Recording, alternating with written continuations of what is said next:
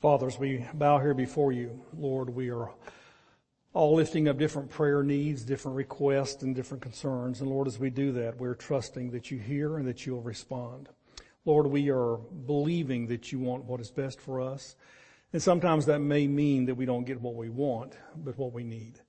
And Lord, that's okay. We're okay with that. But Lord, you've also told us to lift our request up to you and to petition you and to turn to you and to trust you. And that's what we're doing.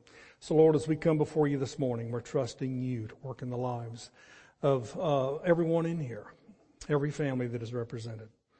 And Father, I pray that where there's forgiveness that needs to take place, that it would take place. Where there's a change in a person's life, then Lord, I pray that they would take the step to make those changes. But Lord, draw us close to you in Jesus' name. Amen. Why don't we all be seated? You know, no matter how good of a person you may be, and no matter how long you've been a believer and how long you've been attending church, there will, if there hasn't already, come a time where you need to make some changes. There are things in your life that should not be there. There are things that you are guilty of doing. There's sin. There are, whether it be attitudes or actions, there's just sinful things that are there in your life. And making the change to move more toward doing what is right, the Bible has a word for that. It is called repentance. That's what the Bible refers to when it talks about that. Let me ask you this question. Whenever I say the word repent, and I'm not asking for a show of hands or a response like that, but in your mind, what do you think of? What is the image? What do you think of? How do you feel? Whenever I mention the word repent or repentance, what comes to mind? Now, for some of you, I'm going to venture to say that what comes to mind is this image of somebody weeping and crying and begging God to forgive them. And that's kind of the way repentance has been portrayed to you over the years. Maybe that's what you think that it is.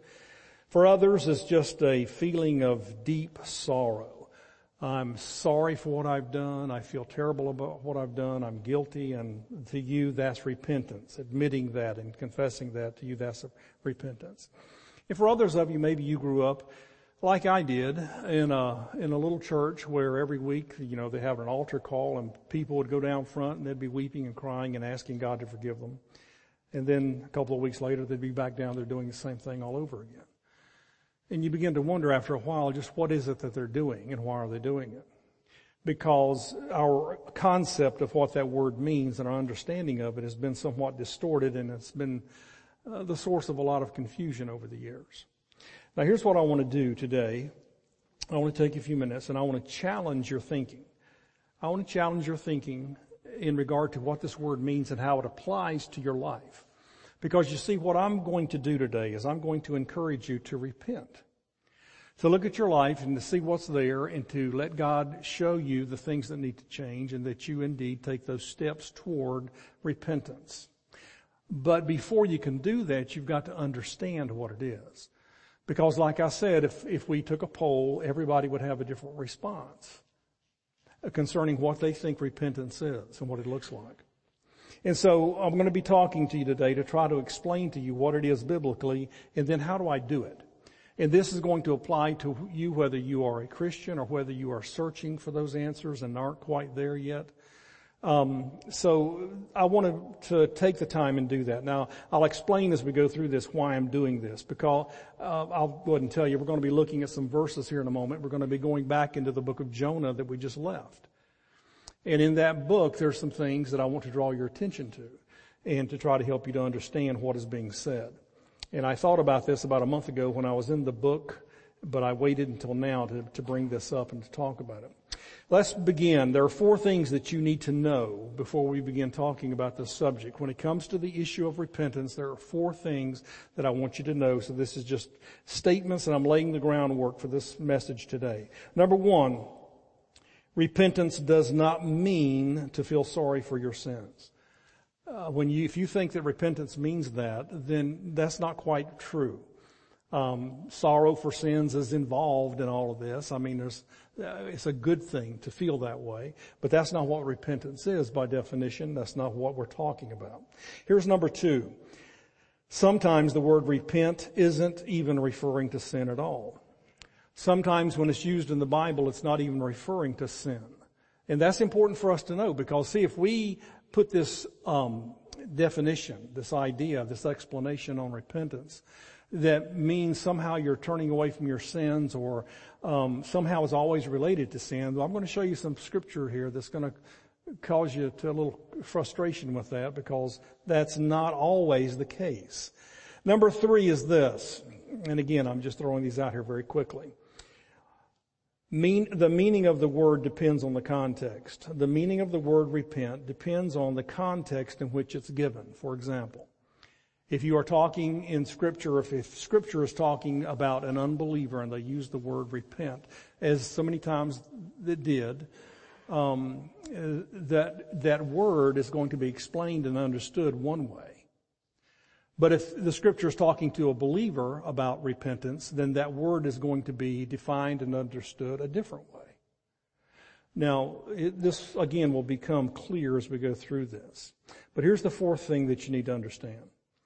And that is that the basic definition, I'm talking about just a lexicon definition for the word repent, means simply this, to change your mind.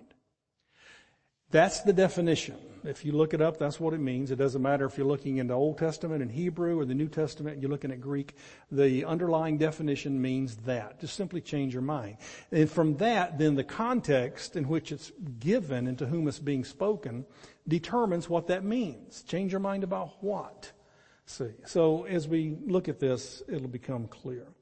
Let me dive into these scriptures. Now I want to show you the passages in Jonah that I wanted to come back to and talk about. If you'll recall, Jonah has gone, he's preached, and the king of Nineveh made his whole city fall out in sackcloth and ashes and beg for God to forgive them and to turn from their evil ways. In chapter 3, verse 9, here's what he says. This is the king talking. He says, "Who knows? God may relent and with compassion turn from his fierce anger so that we will not perish." He's saying God may just change his mind and not kill us all after all if we do this. So they all turn from their evil ways and ask God to forgive them. Now here's what's interesting about this. Because in the King James, if you have a King James Bible, you can look this up, but it reads like this, the first part.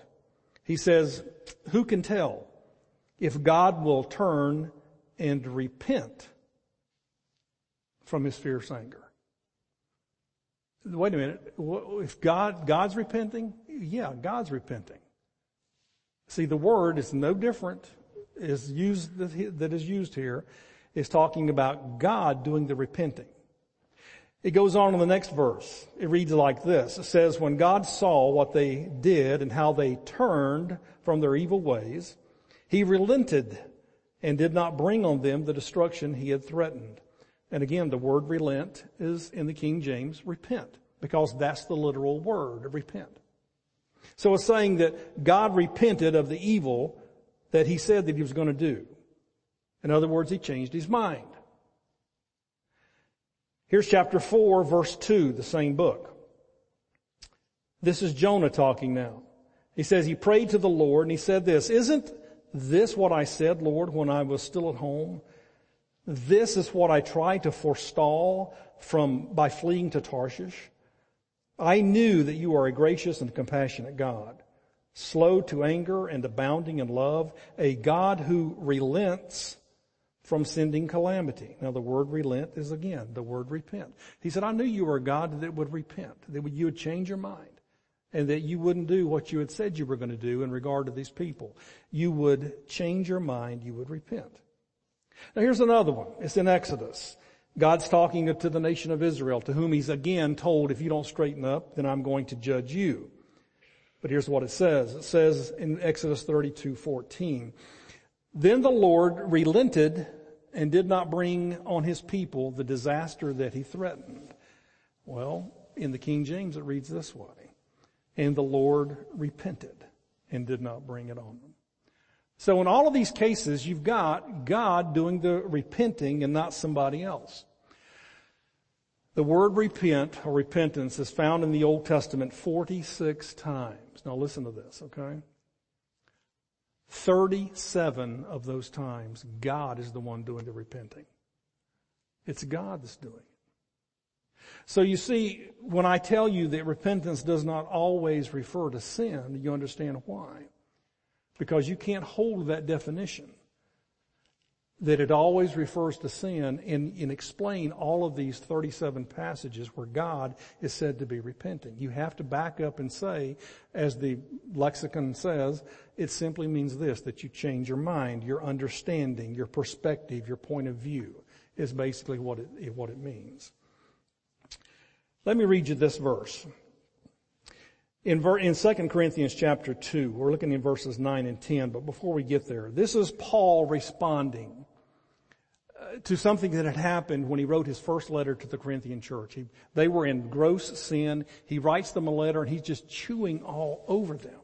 He is just all over them because they're doing this as a church and just shaming them. And so now they've turned their act around, they've gotten better, and now so he's writing to them the second letter to the Corinthian church, and here's what he says in verse 9. He says, "Yet now I am happy." He's happy because they've changed. He says, "Not because you were made sorry, but because your sorrow led you to repentance. For you became sorrowful as God intended, and so were not harmed in any way by us. Godly sorrow brings repentance." Now look at this very carefully, okay? He says, "I wrote to you and I jumped all over you, and I'm happy now that you've listened to what I had to say and you've changed. I didn't do it just to make you sorry." He said, "But because your sorrow led you to repentance." In other words, you became sorrowful, grievous, shamed because of what you were doing, and you came to the conclusion that there need to be some changes. So you changed your mind, which ultimately you changed the way you were living, and now I'm happy because you've done that. He says in this verse, he says in verse 9, he says, "For you became sorrowful as God intended." Now, is it wrong to be sorry for your sins? Of course not. Good grief. To be ashamed of what you're doing? Yeah, but it has to be God-given. There are too many people, because of the definition that we've put on repentance, they are faking it. I'm going to show God that I'm really, really sorry. Most of the time we're sorry because we got caught. But I'm going to show God that I'm really, really sorry, so I'm going to go down an aisle. I'm going to weep. I'm going to give a testimony. I'm going to do this. I'm going to do all these things that show that I'm sorry, because that's what repentance is. And God is saying, no, it's not. Because that is what leads to repentance. So what is repentance? Well, it's when you get to the point where you see your sin and you say, in effect, that has to change. See, that has to change. And sometimes you're sorry for it and sometimes you're not. But you make the decision to change your mind about what you're doing, and thereby you change your behavior. And your life changes. And this is important because too many times we as Christians have defined repentance as something that we feel or do in regard to being sorry or that sort of thing. And God's saying, well, you're heading in the right direction. But they're not there yet. Because repentance is when you become so convinced that this is wrong that you change it. You do something about it. You remedy the situation. And so the point of what I'm trying to get you to see is this, that repentance does not mean to feel sorry for your sins. Now, I grew up thinking that. See, I grew up, and maybe some of you were the same way, where I was taught from the pulpit that God wants you to be sorry. So before you can be saved as an unbeliever, that God wants you to be sorry for your sin. And then when you're sorry enough and have told Him enough and begged enough, then maybe God will forgive you. That was even true with Christians who had sinned. That God's not going to forgive you until He's convinced that you're really, really, really sorry. And guys, let me tell you, there's nothing wrong with having grief and sorrow and shame. Those are good things, but they have to come because the Spirit of God has broken your heart. The Spirit of God has broken your heart over what you're doing, and you are convinced that it is wrong, and now you step out now to make some changes. See, this is where the repentance is. It's not back here with your feelings and emotions. It's with the change, the remedy to the situation. That's how the Bible portrays repentance. Now, there's all kind of motivations for somebody to do that. We've just seen sorrow and shame. You're grieved over it. You see it as God sees it. So you make a step to correct the problem. Do you know that there's other reasons for you to repent? Let me give you a couple. God's goodness and love is motivation for you to repent. When you realize that God's been so good to you, how could you possibly do this? Let me read you this verse. It's in Romans chapter 2, verse 4. And Paul says this, he says, or do you show contempt for the riches of his kindness, forbearance, and patience, not realizing that God's kindness is intended to lead you to repentance? Now look at this, because it says, don't hold God's kindness in contempt. He's been so good to you, and he just keeps lavishing it on. And it's intended to bring you to an understanding that you need to make some changes. I mean, have you ever been sitting alone or in devotional time or quiet time, and you begin to look at all the things God's done for you, and you become so overwhelmed with how much he's done for you and how so little you have responded, you see. And so the goodness of God brings a person to the point sometimes where they make changes in their lives. They change their minds, they change their behavior ultimately. Here's another motivation for us to repent or make the changes in our lives, and that is fear. A good healthy dose of fear. God has told us that as believers, he's going to chasten us when we're disobedient and we won't listen. It's just like a child. My relationship to God now, so is yours, is that we are in a relationship like a father to a child. And you know yourself that as a parent, if this child keeps saying, I'm sorry, but nothing ever changes, eventually you step in and you discipline. Because you're not concerned about whether they're sorry or not. You're concerned that the change takes place. And God is that way too. And God has said to you and me that I will discipline my children.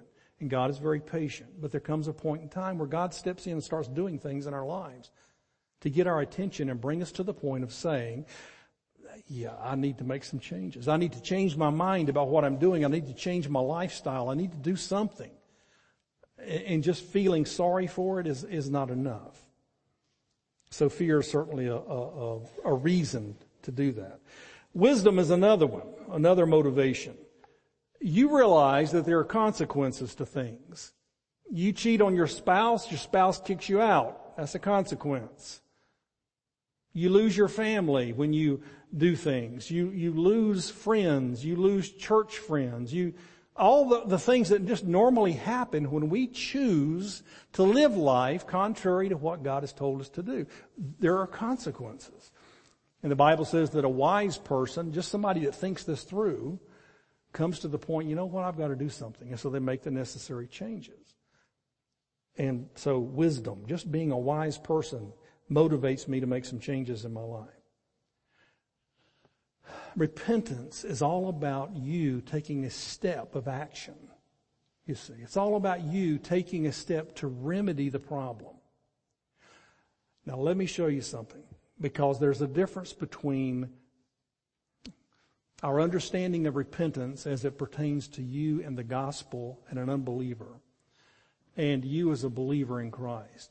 They both mean the same thing, to change your mind, to change your heart, to change your actions, ultimately. But there's a difference. Now let me show you. Let's take an unbeliever, for example. If, like I grew up, you have grown up with this idea that in order for a person to come to Christ, they've got to be sorry for their sins. They've got to tell God they're sorry. They've got to turn from all of their sins and not do them anymore and promise God they're going to stop. And then they've got to believe in Jesus. And it's almost like two steps to the gospel that we've created over time. This has been going on for centuries in the church. That we have, in essence, created a gospel that is two parts. You promising God you're going to turn and straighten up your life, which has been designated as repentance, and really being sorry for what you're doing and telling him so, and then believing in Jesus.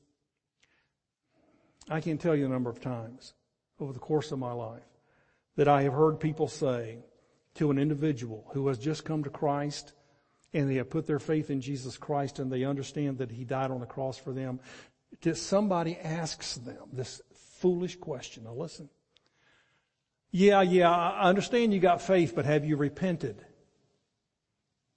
Well, what do you mean by that?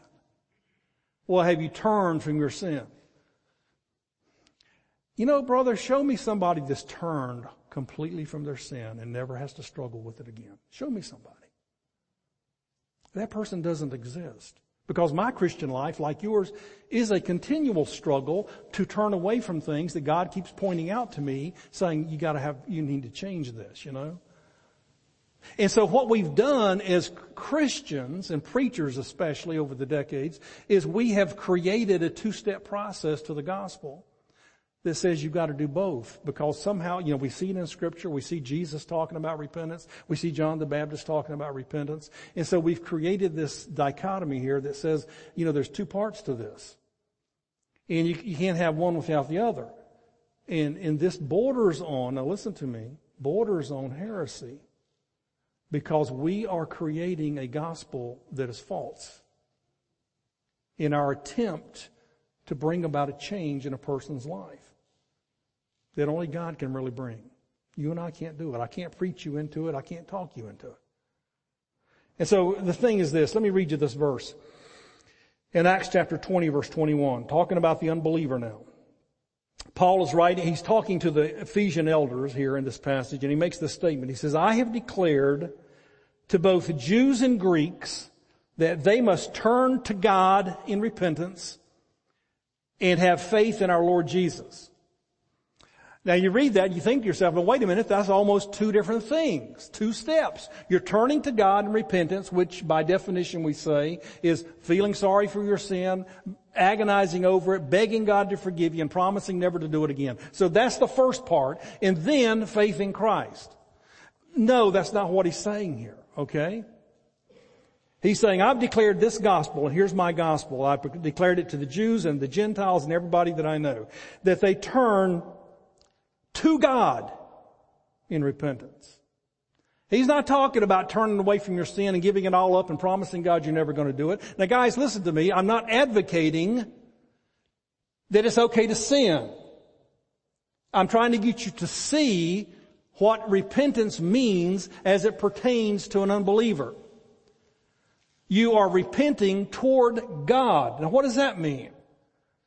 Well, it means things like this, that if I'm going to change my mind about who God is, I'm going to change my mind about how much He loves me, because you see, most people in the world don't believe that or understand it.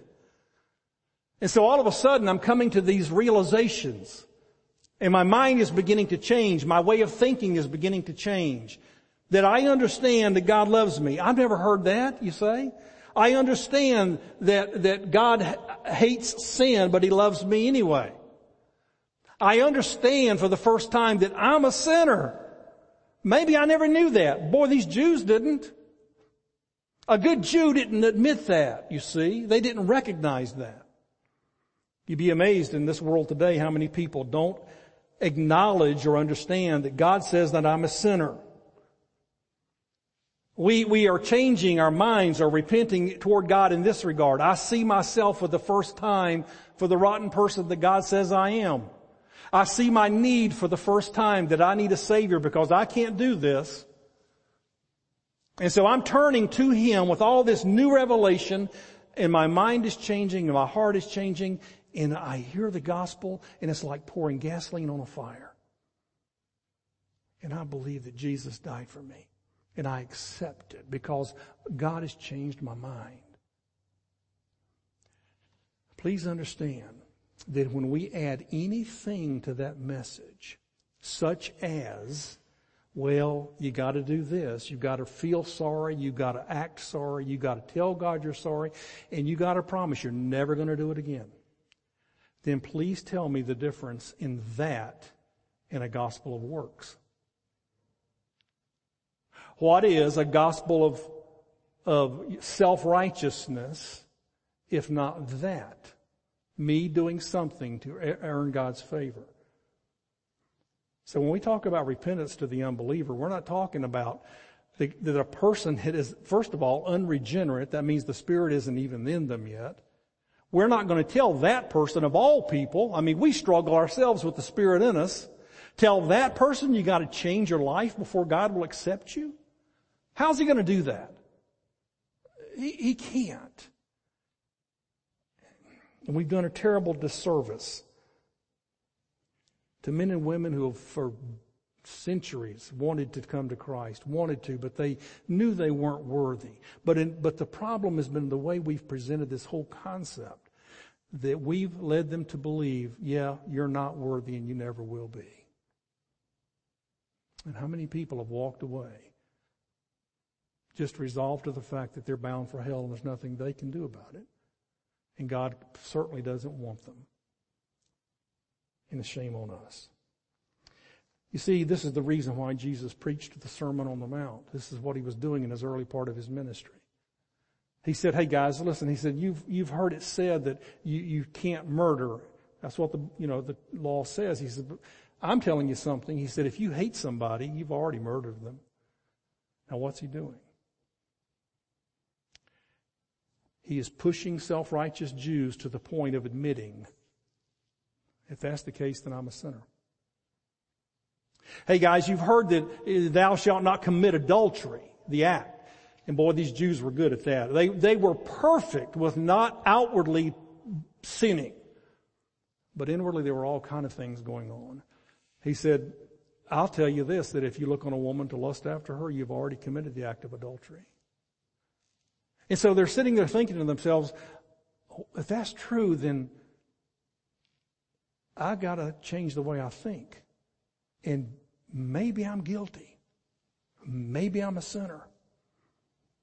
And see, this is what Jesus did more often than anything, is to try to convince people, you need me. Because right now you don't think you do. And you've got to change the way you think in order to receive me.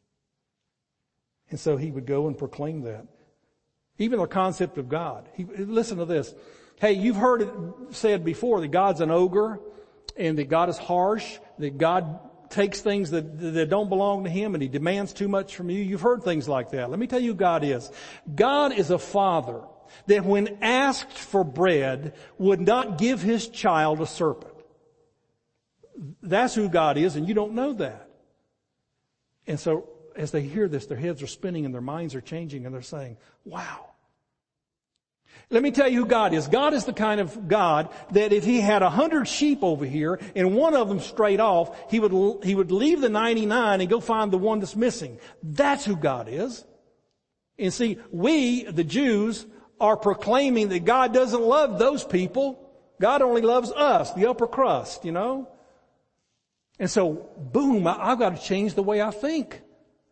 Everything is changing. John the Baptist came and preached, repent for the kingdom of God is at hand. What is he saying to these people? You don't have the Holy Spirit. You have no power to make the change. Is he saying to them, you got to get rid of all of your sin before God will accept you? He's coming. You got to get rid of it first. No. He's saying to them, change the way you're thinking. You're guilty. You're a sinner. This is why he harped on it so much. He didn't come to save anybody. He came to prepare the way for the gospel, Jesus. And when those people heard that, they thought to themselves, we're pricked in our hearts because we see that this man is teaching something that is true. And we've got to change the way we think about this. And so they came in droves confessing, yeah, I'm a sinner. I acknowledge that. And when Jesus came on the scene again, it was like pouring gas on a fire. They said, there he is. See, that's the remedy to my problem. I know I'm a sinner and there's the answer. And boy, they gravitated to him in droves. Not the Pharisees, the leaders, they didn't. They thought they were too good for it. But the poor, you bet they did, because they knew who they were. They were outcasts, had been all of their lives. And so when it comes to us preaching and teaching the gospel, it's one thing. You've got to understand that you are a sinner, but it's the faith that is the remedy for the problem. You see, this whole thing is about remedy. As an unbeliever, I have got to change the way I think about who God is and what sin is and who I am and what I'm like, and be honest that I'm a scoundrel. But I've also got to understand that what I'm turning to is a remedy for that. Jesus Christ. He's the remedy. And so I'm admitting and confessing and acknowledging who I am and that I can't do it all by myself. And I'm accepting who God says He is and what He's done for me. God never asked anybody to turn over a new leaf and become perfect and give up everything in order to come to Him. He said, no, you come to me. All you who are burdened and laden with all of your guilt, all of your sin, all of your problems, just come. Whosoever will, just come. But don't I have to straighten my act up? Well, no, just come. I'm the remedy for your problem. The only thing you have to do is acknowledge or see for yourself you've got a problem. And when you do that, you'll come to me. And I'll accept you and I'll never turn you away. So, repent. For the unbeliever, we're talking about changing your mind about God and seeing that the remedy to the problem is faith. Please don't present a gospel that's different than that. Please don't present a gospel that somehow divides it up into some form of works or self-righteousness and faith. It's not. But, Paul said this over and over. It's not, if it is by grace, then it is not any longer by works. Otherwise, grace is no longer grace. And it's this concept of repentance that to some large degree has caused us confusion over this. All right, let me move. I'm running out of time. The unbeliever, okay. Now let's focus on us, the believers, okay? How in the world, what is the admonition, what's the challenge here for the believer in relation to repentance? When God says to you and me that we need to repent as a believer, what's He saying? Well, let's look at some scripture here. 2 Timothy chapter 2 and verse 25, Paul's writing to Timothy, a young pastor. And there had been some problems with Timothy. There was opposition in his church, the churches that he was dealing with. People who were spiritually knowledgeable were trying to tell him what was right and wrong. And so Paul's writing to him, and here's what he says in chapter 2, verse 25, 2 Timothy. Opponents, that is the people that you're having to deal with, opponents must be gently instructed in the hope that God will grant them repentance, leading them to a knowledge of the truth. Well, what's he saying? He's saying, okay, you've got believers here that are acting ungodly. So you deal with them in a gentle way, because what you're trying to do, Timothy, is to convince these people that they are behaving contrary to Scripture. And while you're dealing with that, we are going to be praying and asking God to grant them repentance. Bring them to a point of changing the way they look at this. Changing the way they're acting. Changing the way they're behaving. Because when they do that, then that's the beginning, because you see, that is what leads them to knowledge and an understanding of the truth. So for the believer, what are we talking about when we talk about repentance? Well, it's the same thing, basically. That God, through the work of the Holy Spirit, convicts me in my heart, and I understand, you know what? I shouldn't have done that. You ever felt that way? Yeah. And it's not you generating something, not you trying to be sorry, not you trying to demonstrate it. It's God breaking your heart and beating you up and saying to you, how could you do such a foolish thing? How could you act that way? And the burden, the guilt, the shame. And there comes a point now where you have to make a change of thinking. Am I going to live a life like this, or am I going to change my thinking in the way I behave, and am I going to change my behavior? So when we talk about an unbeliever, or I talk about a Christian in relationship to this word repentance, we're talking about a person acknowledging that what they're doing is sinful in the eyes of God, in making the change to stop it. See, this is where I think churches miss the boat so often. Because if we define repentance as sorry for your sins, then we can do that all the time. We'll come down front at the end of a church service, and this is, I'm again referring back to the way I was raised, and pour out our hearts to God and tell God we're sorry and go right back out the next week and change nothing. Because you see what we did, what we repented. I repented in church on Sunday. And I'm sure God's saying, okay, then what are you going to do now? Is that all there is to this? You telling me you're sorry? It's like a child again. I'm sorry. No, the repentance for the believer is you change the way you're living. Let me show you this verse. It'll be the last one I'm up for today. Listen to this. Romans chapter 12, verse 2. Now, we've looked at this verse many different ways, but in the context of what I'm talking about, listen to this verse. Paul says this. He says, do not conform to the pattern of this world. In other words, don't live like everybody else. You don't have to live that way. Don't conform to the pattern of this world. But be transformed. Be different. Change. How? By the renewing of your mind. Well, what does that mean? Change the way you think. Repent. Over here's the world. We know how they live, the unbelievers. He said, God doesn't want that for you. God said, I began a good work in you to change you. And I'm going to mold you and shape you till the day that I come back. He said, so here you are, and you're letting that influence you. I want you transformed. Okay, Lord, then what do I do? Then change the way you think and act. What you're doing is unacceptable. And I want it to stop. And see, for repentance for you, it begins with you admitting that. The confession. Paul said, or John said, when we confess our sins, He is faithful and just to forgive us. We come to Him and acknowledge, Lord, I've sinned. But guys, there needs to be another step to this.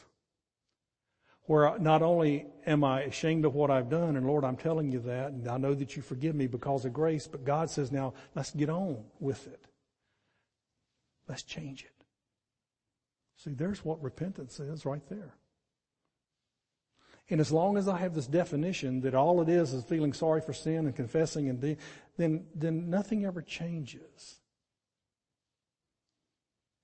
So see, we come down to this point with you and me here today, and it's quite simple. I believe with all my heart, because I know it's true in my own life, that God is convicting you. And what I mean by that, He's saying to you, calling you by name, whatever that may be, Tom, Joe, Sally, Sue, whatever. Hey, you're guilty.